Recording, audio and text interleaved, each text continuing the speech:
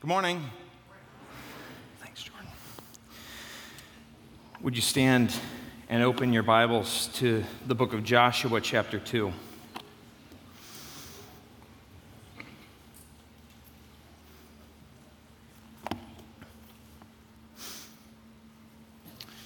Last week we took a look at a New Testament character named Zacchaeus who is living in the new city of Jericho. This week we turn back a couple thousand years and look at another character who was living in the old Jericho before it came down under Joshua. So follow along with me. Joshua chapter 2, we'll read almost to the end of the chapter. Then Joshua, the son of Nun, sent 2 men as spies secretly from Shittim, saying, "Go view the land, especially Jericho." So they went and came into the house of a harlot who was named Rahab, and lodged there. It was told the king of Jericho, saying, "Behold, men from the sons of Israel have come here tonight to search out the land." The king of Jericho sent word to Rahab, saying, "Bring out the men who have come to you, who have entered your house, for they have come to search out all of the land." But the woman had taken the 2 men and hidden them. And she said, "Yes, the men came to me, but I did not know where they were from. It came about when it was time to shut the gate at dark that the men went out. I do not know where the men went. Pursue them quickly, for you will overtake them." But she had brought them to the roof of her house and hidden them in stalks of flax, which she had laid in order on the roof. So the men pursued them on the road to the Jordan, to the fords, and as soon as those who were pursuing them had gone out, they shut the gate. Now, before they lay down, she came up to them on the roof and said to the men, "I know that the Lord has given you the land, and that the terror of you has fallen on us, and that all the inhabitants of the land have melted away before you. For we have heard how the Lord dried up the water of the Red Sea before you when you came out of Egypt, and what you did to the 2 kings of the Amorites who were beyond the Jordan, to Sihon and Og, whom you utterly destroyed. When we heard it, our hearts melted, and no courage remained in any man any longer because of you. For the Lord your God, He is God in heaven above and on earth beneath. Now therefore, please swear to me by the Lord, since I have dealt kindly with you, that you will also deal kindly with my father's household, and give me a pledge of truth, and spare my father and my mother and my brothers and my sisters, with all who belong to them, and deliver their lives from death, our lives from death, rather." So the men said to her, "Our life for yours, if you do not tell this business of ours. And it shall come about when the Lord gives us the land that we will deal kindly and faithfully with you." Then she let them down by a rope through the window, for her house was on the city wall, so that she was living on the wall. She said to them, "Go to the hill country so that the pursuers will not happen upon you, and hide yourself there for 3 days until the pursuers return. Then afterward you may go your way." The men said to her, we shall be free from this oath to you which you have made us swear, unless when we come into the land, you tie this cord of scarlet thread into the window through which you let us down, and gather to yourself into the house your father and your mother and your brothers and all your father's household. And it shall come about that anyone who goes out of the door of this house into the street, his blood shall be on his own head, and we shall be free. But anyone who is with you in this house, his blood shall be on our head if a hand is laid on him. But if you tell this business of ours, then we shall be free from the oath which you have made us swear." She said, "According to your words, so be it." So she sent them away, and they departed, and she tied the scarlet cord in the window. The word of the Lord. Thanks be to God. Amen. Would you pray with me? Lord Jesus, I pray that you would deal with our hearts as you dealt with Rahab. I pray that as you put fear and hope and faith into the heart of this Canaanite, that you would do so with us as well. It's the humble that you choose to use, to exalt for your purposes. And so we pray that you would take away our pride so that it would be by your power that mightily works within us that we have our being, that we live by, that we go through each day with. May it not be our power, but yours. Be with my words and all of our thoughts together as we look at your word. In Jesus' name, amen. Please be seated. Now, this is an interesting chapter because in it, we see the beginning of a new phase of God's promise. A few weeks ago, we talked about Abraham. And we learned that Abraham had promised certain things to him from God. God had spoken to Abraham and promised him a seed, offspring, and land to dwell in, land to sustain that offspring.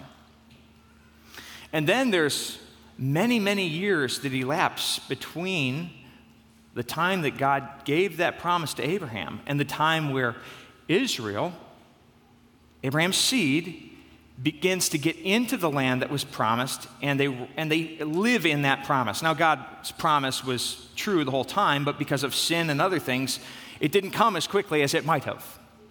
And so this chapter is a threshold chapter. God's people, Abraham's children, are after many years just crossing over and starting to get into that land that was once promised to them.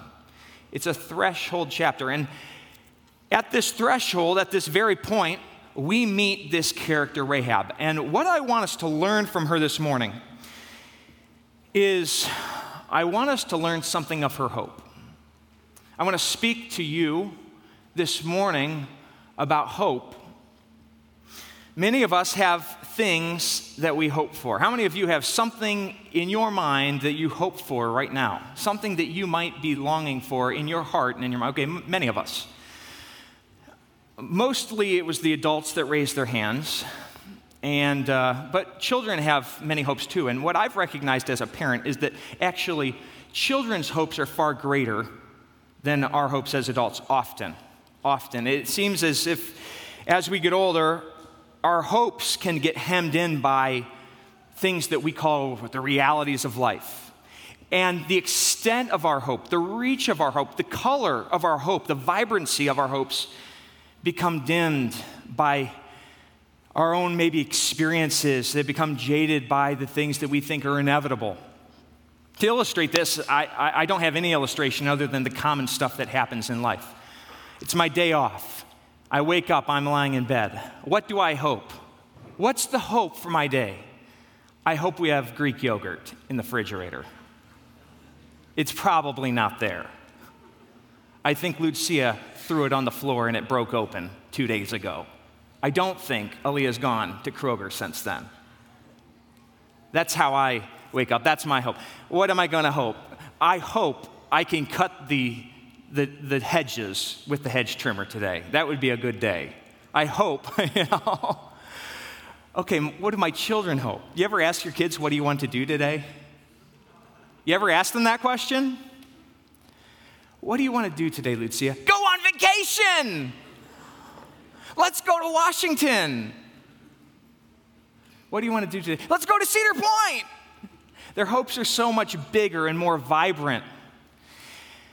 And there is something to living in reality, although what we need to recognize is that the life of faith is the life where every possibility that is in God's will is wide open to us. It's just filleted open before us.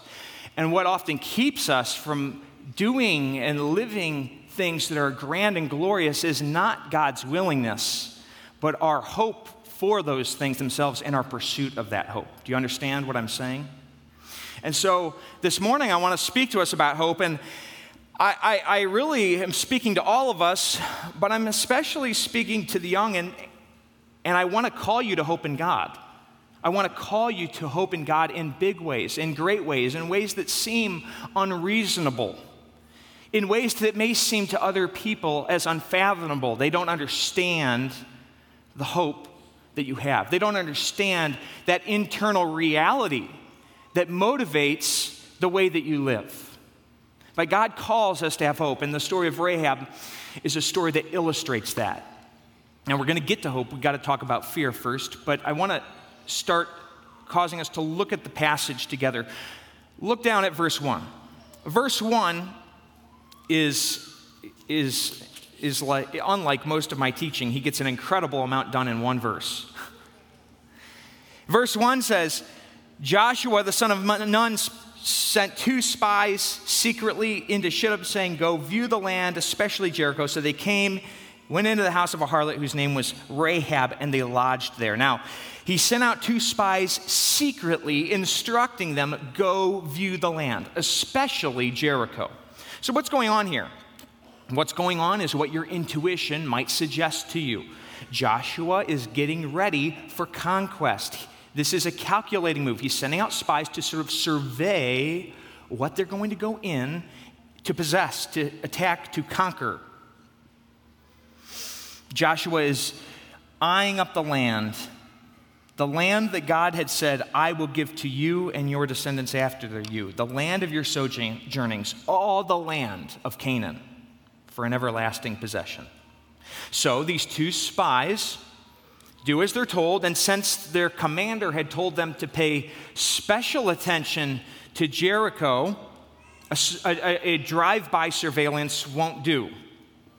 They bravely pass through the gates of the city, the gates of a city whose leaders we already know because of what Rahab says at the end, a city whose leaders are living in terror and fear of the Israelites, a city whose leaders and soldiers are probably on high alert for what might be happening. These 2 spies go into the gate, and they pass through the city, and by the end of verse 1, we're told that they come to the house of a harlot. A harlot is a prostitute, and they lodge there. Now, how they found her and why they decided to lodge there in the first place are questions that the Bible does not seek to answer for us. There are those that speculate that Rahab owned an inn, like a motel, and this is why they would logically make their way there.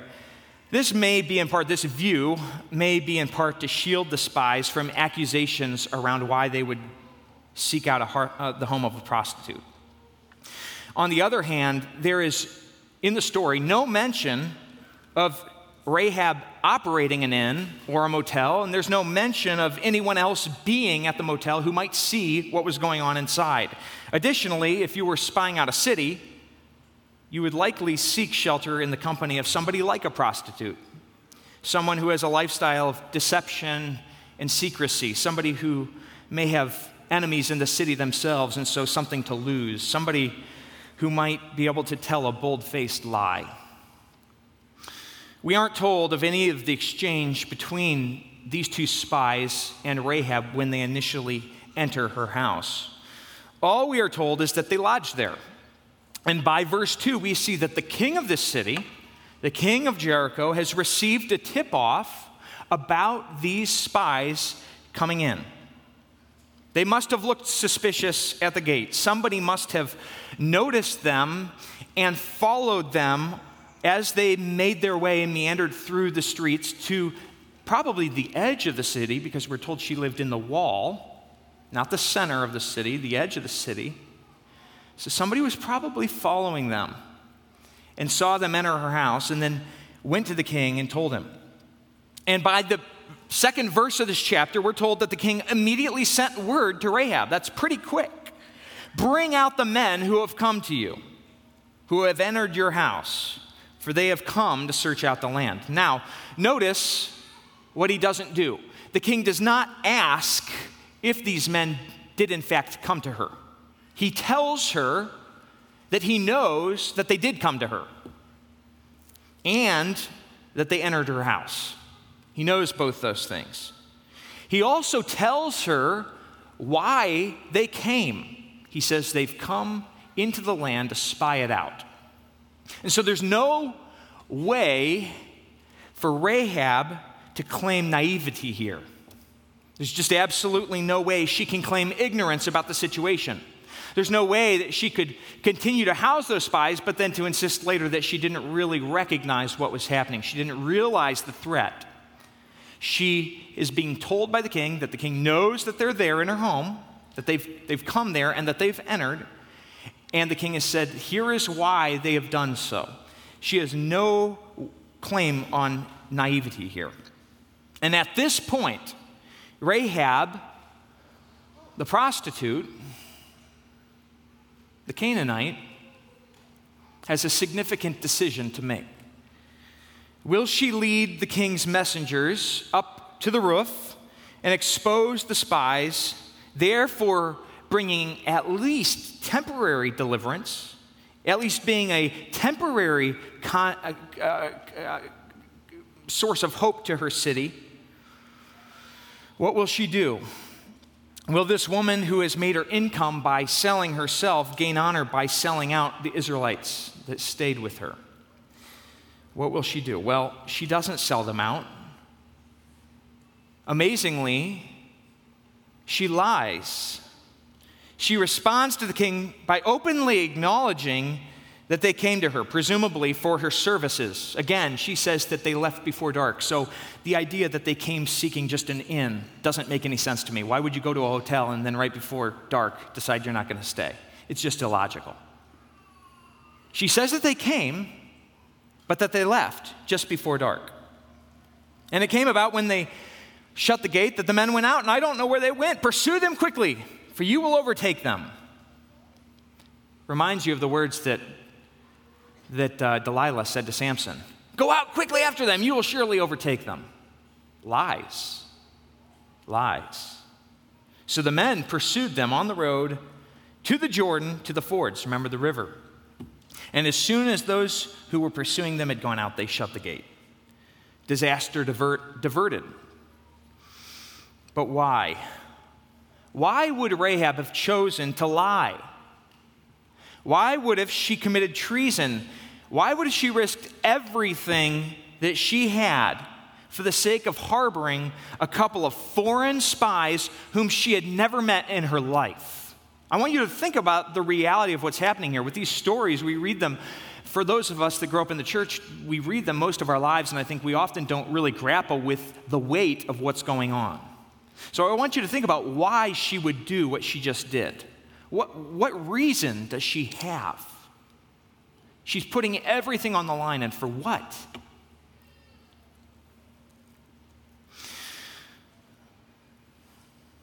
The answer to this question is first, that Rahab feared God.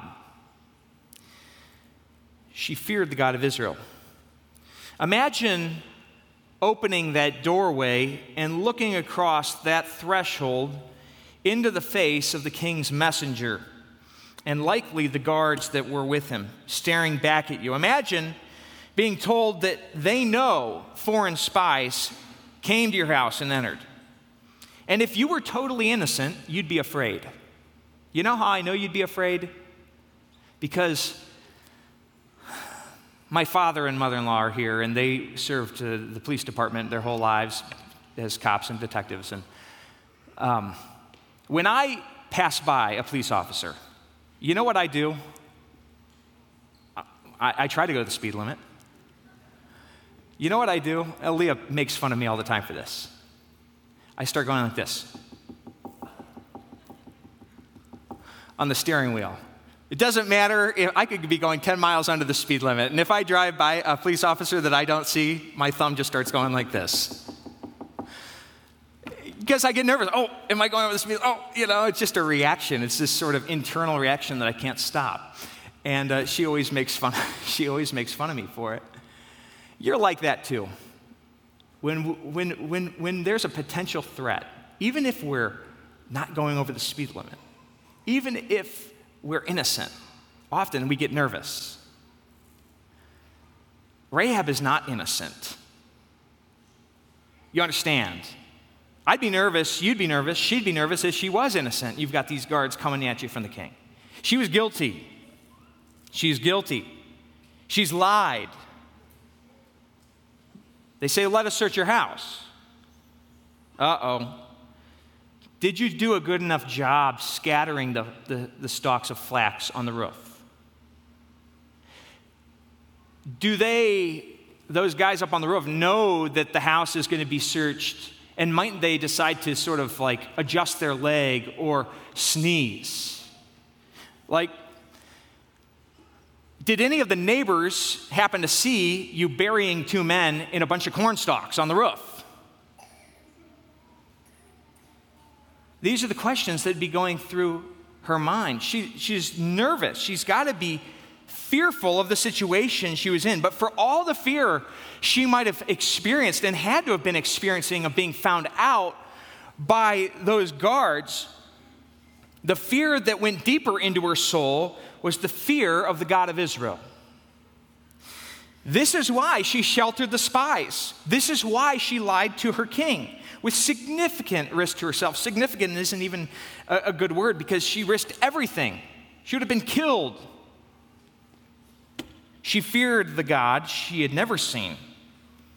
She feared the God she had really little to no experience with, more than she feared the king of her city.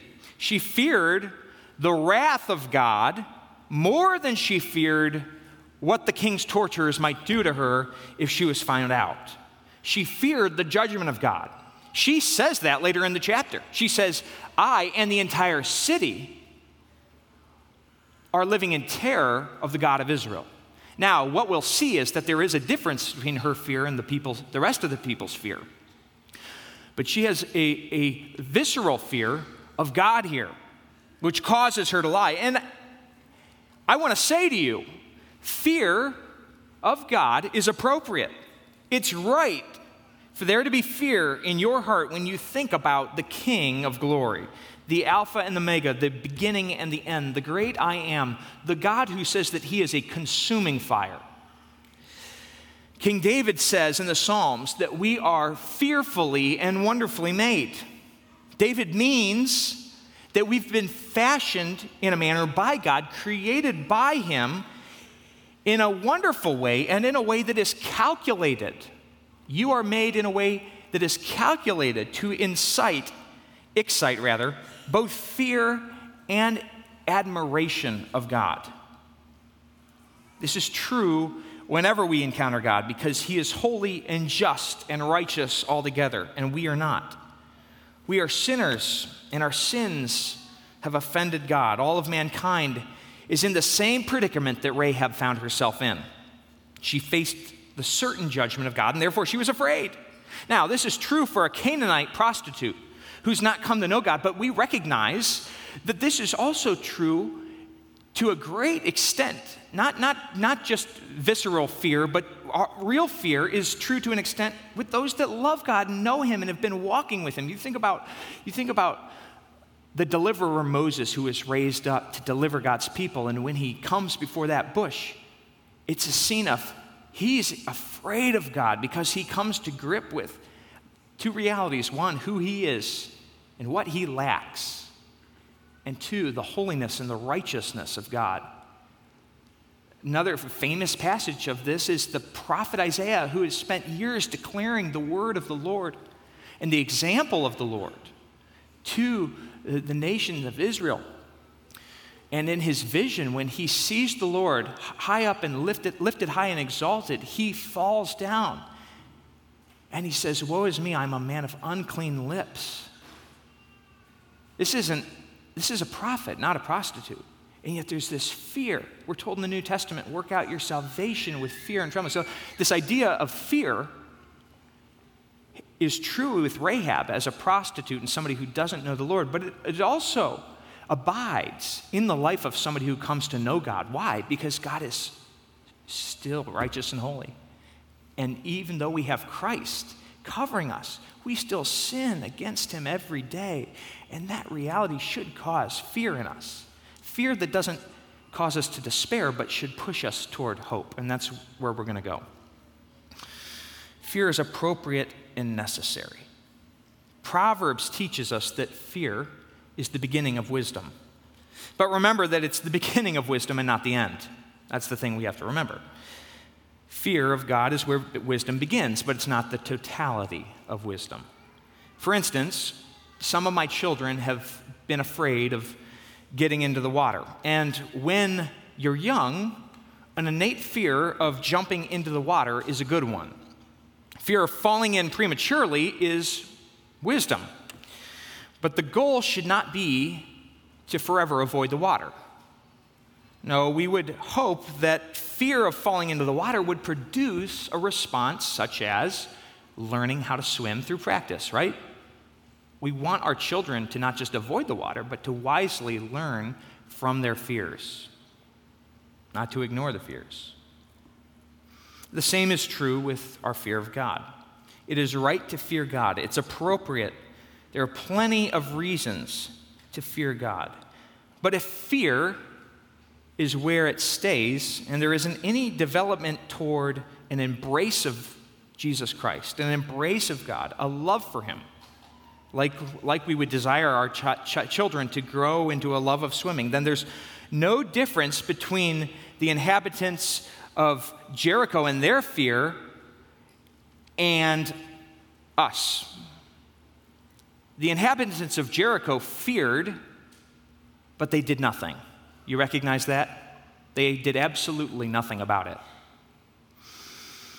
Remember, Rahab wasn't the only one who feared the God of Israel. She says in verse 10, we, the Canaanites, those that lived in Jericho, we have heard how the Lord dried up the water and all that He's done, how He's went before you, what you did to the kings of the Amorites who were beyond the Jordan. When we heard it, our hearts melted and no courage remained. The whole city was cowering in fear of God. Rahab's fear isn't unique to her. So what is unique to her? What's the difference between Rahab and all the others' fear? What is the difference between the men searching for the spies and Rahab who harbored the spies and was willing to lie because of her fear of the God of Israel? Well, the difference is this. Rahab feared God, but she also hoped in God. And she was all in on her hope in God. She didn't help the spies out of sympathy for them. She didn't help the spies because she thought one of them was cute. She didn't help the spies because she had a general fear of war. No doubt, this city has seen war in the past. She said, I know that the Lord has given you the land. How'd she know that? Well, in some way, in some manner, God had revealed it to her.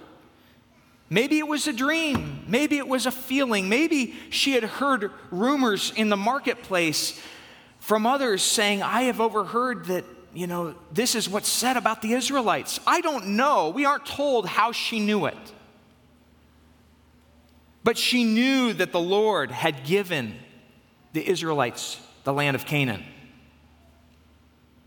However, she knew God had communicated it to her. And so she goes on to say, the Lord your God, what? The Lord your God is vicious and ferocious. The Lord your God is a bully. The Lord your God is, I hate him. No, what'd she say? She said, I know that the Lord your God, He is God in heaven above and on earth beneath. Now, this is no general observation. This isn't her being polite towards people of a different faith. We've all been polite towards people of different beliefs than us. This is not what she's doing. This is confession and declaration. She's confessing that the Lord, Jesus, is Lord of lords. He's not just the God of the rain or of the harvest or of the sun. He's not just the God who rules over sex. These are the kind of gods that the Canaanites believed in. They're polytheistic, believing in all sorts of deities, sacrificing their children to them. Here she's acknowledging that God is the Lord of heaven and the earth. This is Rahab's confession. This is the difference between Rahab and everyone else. Fear has caused her not just to cower not just to live in dread of judgment, but to turn and believe and embrace God. She acknowledges God as the Lord of Lords. She recognizes that there's no hope in anything or anyone else. She hopes in the Lord's mercy toward her. And that's a pretty audacious thing to do. That's pretty gutsy. Remember, earlier in the scripture in Deuteronomy, God said to Israel that he was going to allow them to come in and conquer the land. And he reminded them that this is not something that you get to do because you're just so good. This is not something that you get to do because you're just the apple of my eye and you never screw anything up. And so since you're my favorite child, I'm going to dispossess this other over here and I'm going to give it to you. No, that's not what happens. The Lord says to them, it was not because of your righteousness or for the uprightness of your heart that you're going to possess the land of Canaan. But you're going to dispossess them and take the land because of the wickedness of those nations whom the Lord your God is driving out from before you. And so you have this Canaanite woman hoping in God for good. And if that's not enough, she's not even the woman in Canaan who operates an orphanage, is she? She's a Canaanite and she's a prostitute. She makes an income by selling herself. She's a woman of the night. She deals in whispers and deceit. Deception. By all human terms, by our own terms, if we were allowed to make them most likely, if there's somebody who shouldn't hope in God for anything good, it would be this woman. A Canaanite, pagan, wrong belief, wrong action, and yet, this woman hopes in God. She has a fear of God, and that fear motivates her to cast her hopes onto him, because what else can she do? She recognizes that judgment's coming and it's going to destroy her and all those that she loves. And knowing this, she can either resent it and seek to do everything she can to enjoy the momentary good favor of her people for being the one who turned over the spies. Or she can look to God and hope that he might be kind to her. Hope that he might be merciful to her. Hope that he might do her good. What an experience it is to hope in God for good. This is where we started. I said I want to challenge us all today to hope in God for good. Not just for petty goodnesses like Greek yogurt in the refrigerator come Saturday morning, but for extraordinary goodnesses that we can't fathom, for salvation for those whom we've loved and prayed for years but can't imagine it. That's the kind of hope that we should be hoping in God for. The life of the Christian begins and continues down the pathway of hope. So have you hoped in God? Some of you have hoped in God. I'm sorry, where I wanted to begin actually is some of you have hoped, but it has not been in God, rather. It's misplaced. It's in your own ability. You have hope, but it's hope that's rooted in your own morality, in your own reputation, in your own financial well-being. And none of these things are a hope that's lasting. None of these things are a hope that pass through the veil of eternity. None of these hopes will be able to be checked and taken with you past the grave. This is what Jesus clearly teaches when he talks about the man building his house on the sand versus on the rock.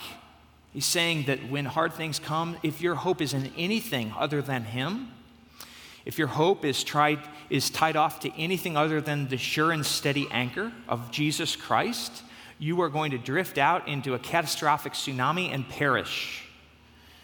If your hope is rooted down into the sand of your wealth or your money or your education or what you like to think about yourself or more importantly, what you think other people think about you, it will not last. It will disintegrate, it will fade, it will wash away just like sand when the tide comes in. It will be so far gone, you can't imagine how it went that quickly or that far. There is a sure and certain judgment coming. That's the message of Scripture, not just of the Israelites to Canaan, but the judgment of God. You may not see it, but it is coming. And so Jesus and Rahab call you to place your hope in him, in Jesus Christ, in the Lord of Lords, just as this woman did. Place your hope in Jesus. There are some of you who have hope, but it's displaced, and you need to move it around. You need to abandon the empty, vain things that you've tried to lasso your hopes around that you think are going to hold you tight, and you need to cling on to Christ. Some of you don't have really any hope. You're sitting here, you're like the people of Canaan. Your life is filled with fear, anxiety, despair. You don't have any hope. You don't have much, if any, anticipation that God can and will show you mercy. You have no confidence that God is good to you. You may say it, but I'm talking about heart realities here. You might say it, mumble it at a Bible study, but you have absolutely no confidence that God is for your good. You know that theoretically in your mind, yeah, that might be true, but it's totally disconnected from the reality of your heart. It's not the way you live. You have no confidence that God is absolutely for your good and wants it. If you're bound by the guilt of your sins, if you live in fear of judgment without hope, thinking that you've done too much bad, that Jesus cannot or will not accept you, then you must follow the example of this Canaanite prostitute. That's why the Scripture gives us this story. She's a Canaanite. God said the Canaanites were wicked. God said he was going to displace them all. God told the Israelites, when you go through, don't spare anyone. You remember that. They didn't obey, but that was what God said. And guess what? You have this Canaanite prostitute, and hope against hope. God had said, don't spare anyone, and yet God is going to spare her, isn't he? And so there is hope for you. You who feel like there is no hope, you who feel the weight of despair crushing down upon you. This scripture this morning calls to you to place your hope in Christ and find it in him, and he promises that you will. Some of you have hoped in God, but it was momentary. It was not lasting. You mistakenly thought that hope was a gate or a checkpoint that you walked through. But hope is not a gate or a checkpoint in the Christian life. Hope is the pathway that must be walked down. You recognize that. Hope is the pathway that you must walk by faith. And so we come into a relationship with Christ by hoping in him initially. But then we don't just leave hope behind and grunt it out ourselves. We continue to hope until heaven. That's why Peter talks so much about the hope we have, the great hope. We walk the pathway of hope by faith. The Lord's mercies are new every morning. This is a reality that we have to grab onto every day. Every morning, there is new manna of hope that you have to go out and gather up and live off of. The life of the Christian is a life of hope. Surely there is a future, and your hope will not be cut off. David says, and now, O Lord, for what do I wait? My hope is in you. This isn't a checkpoint hope that he's left behind. Day after day, trial after trial, temptation after temptation in David's life. For what do I wait? My hope is in you. David was a man who lived in hope, in expectation that God was going to do good to him, just as Rahab had that incredible, we don't understand how it would come to her, but it was God's work in her heart that made her recognize that there was hope, and then she acted on it. Why are you in despair, O my soul? Why have you become disturbed within me? Hope in God, for I shall again praise him. Look at Rahab and see the hope of this Canaanite, this woman who knew virtually nothing about God, nothing of the promises of Jesus Christ, nothing about all the fulfillment of redemption in Christ and his death and resurrection and words like, propitiation. She has no idea, no concept for any of those things.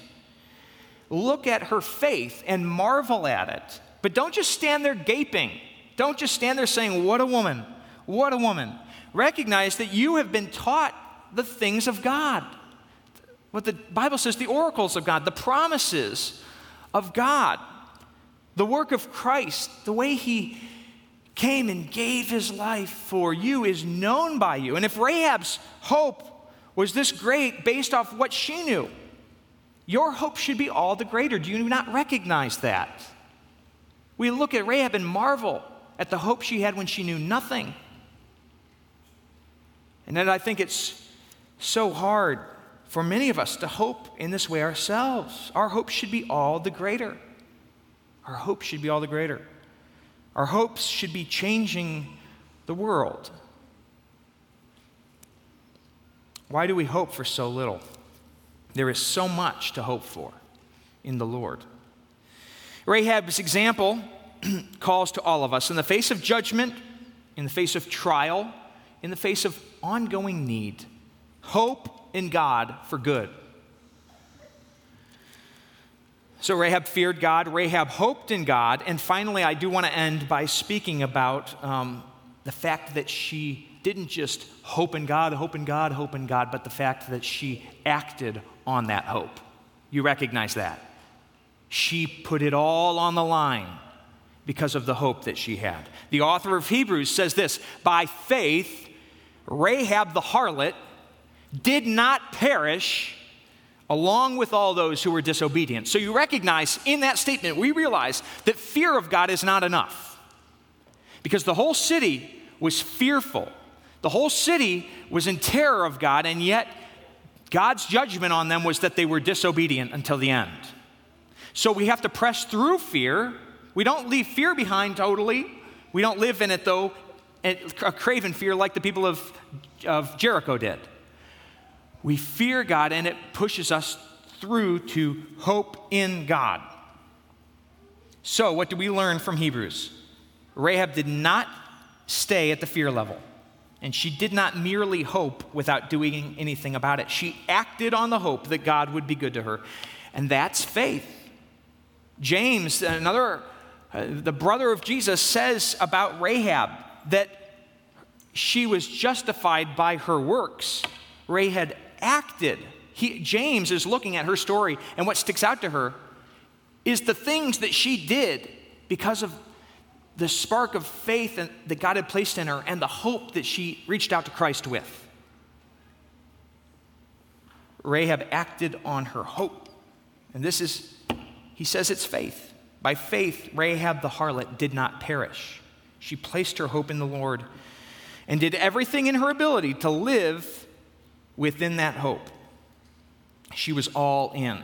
She was all in. How was she all in? Where do we see it in the chapter illustrated? Well, I think that it would be enough to just say that she looked at the guards and said, yeah, they're not here, they left. I mean, how can you be more all in than putting your life on the line? Is there any way? No. I mean, she probably actually put her life and her family's lives on the line. She was all in. She sent the messengers back by a different way. She gave up. She did more than just that, though. There are a few other things in this chapter that I want to point out to illustrate how in she was. She gave up her own people in the hope of being welcomed by God into his people. You recognize that. And that's like, oh yeah, that's the story, but you can't imagine giving something up like that. Imagine giving up. Imagine having a hope that would cause you to have to move to Calcutta, like William Carey did. A hope in God that he might use you. And so you literally leave everything behind and move. This is what she did. She gave up everything, all of her people, so that she might be adopted by God, in the hope that she would be adopted by God and be brought into his people. And what we see later is that God did bring in her family, and what a beautiful thing. We also see that she doesn't just obey in the big things. When you're all in, you're all in. Like, if anybody thinks they're going to be a good athlete because they go to the gym and they work on their biceps, you are a fool. Right? You think you're going to be a good athlete, you're going to be accomplished at your sport, and you're all in because you got these big guns up here and you're, It's crazy. You're stupid. If you're all in, you might do some of that, but you're working your legs, you're working your agility, you're working your cardio, you're all in. It's affecting all of you. So many of us as Christians want to think that, oh yeah, we're all in. We did all the things that were necessary, the big things. But you know what? The two spies tell her, if you want to be saved, here's this piece of scarlet cord. Put it up there in the window. And guess what? She does it. What a little stupid thing. I mean, I'm not saying it's stupid. There's some imagery there of Passover, which we're not getting into. But, come on, man. It's like a red cord, Hang it in the window. She already lied. She covered for him. She did the big thing. But she also does the small thing faithfully. And she doesn't go beyond what they tell her to do. She does the big things and the small things. The things that you may think are the necessary things. And the things that you may think aren't so necessary. Those are just the little, things afterwards that, it's kind of good if you can do them, but if you can't quite, no. She was all in, right? All in on her hope. She was all in. She was all in not just for herself, but for her family. I already mentioned that. She's like, hey, not just for me. She actually doesn't ask for herself to be saved. She asks for her father's house to be saved. It's not good enough for her to save her. She wants what she has for everyone. If you're all into something, I mean, seriously, anybody who sells life insurance? They're all in on it, and they want it for not just them, but for you and for you and for you and for you, right? They want everyone they know to be all in on this thing. Listen, if you're all in on something, you want it for those that you love, right? If you're all in on something, dads, think even about like hobbies. If you're all in on a hobby, what dad doesn't want his kids to take up that hobby? Most likely they won't, and you're not going to be humble enough to admit that you want them to be into it with you. But it's a desire of your heart, right? If you're all into something, you want it for those around you. This was true with Rahab. She wanted it for her family. In the end, in a future chapter, Joshua's going to come and march around the wall, and they're going to blow the trumpets, and the walls are going to come down. And amazingly, fantastically, miraculously, the section of wall that she lived in isn't going to fall. It's going to remain standing. And she doesn't go to Joshua and ask Joshua if she can just stay there and inhabit that either. You need to recognize that. She was all in with God's people. This is not a save me so that I can do my thing here in my remnant of the wall after you guys do what you need to do. You recognize that? She's all in, and she's completely in. She wants to be a part of God's people. She assimilates right in. Her hope. She acts on her hope. She's all in on her hope. She puts it all on the line. She reminds me of Peter saying, where else would we go? You have the words of eternal life. Or I think of David saying, you are my Lord, there is no good besides you. Or Mary Magdalene who comes to Jesus and pours it all at his feet. Or the woman in the temple who puts in her last cent to the temple. This is Rahab. She's all in. She hoped in God for something that to human understanding would have seemed absolutely absurd. A Canaanite prostitute, traitor, liar, being received into the family of God by the great mercy and love of God. So I want to ask you, do you have this kind of hope? Do you have this kind of hope? And if you say you have that kind of hope, what I want to ask you is, are you staying back, waiting for things that you hope for to just simply come to pass, to materialize on their own? Are you waiting for them to just come a knocking at your door without you doing anything about it? Maybe you hope for something good, but do nothing in line with that hope. You must hope as Rahab hoped, and you must throw yourself into it. You know, if your high school basketball team has the hope of making the playoffs and even maybe winning a championship, you're not going to sit back and think about that possibility. The hope is going to motivate you toward the pursuit of that becoming a reality. And I'm not saying that we achieve everything of our own work. Of course, God is the one who did all of this. But we must hope in a great God and then live in accordance with that hope. We must be all in. We must put our lives on the line in line with that hope. So will you throw yourself at hope for things that are so vibrant in color you can't imagine them ever coming true in this life? A better marriage, the defeat of a particular sin that has plagued you for a very long time, maybe the salvation of a child or a family member. Maybe it's for salvation yourself. Do you hope that God will be merciful? If you do, then I'd say then throw yourself at that hope. Don't sit back and think that somehow it will inevitably happen or be dispensed. Rahab would have been killed along with the rest of her city if she had done that. Act on the hope that you have. Run after that hope with everything you have.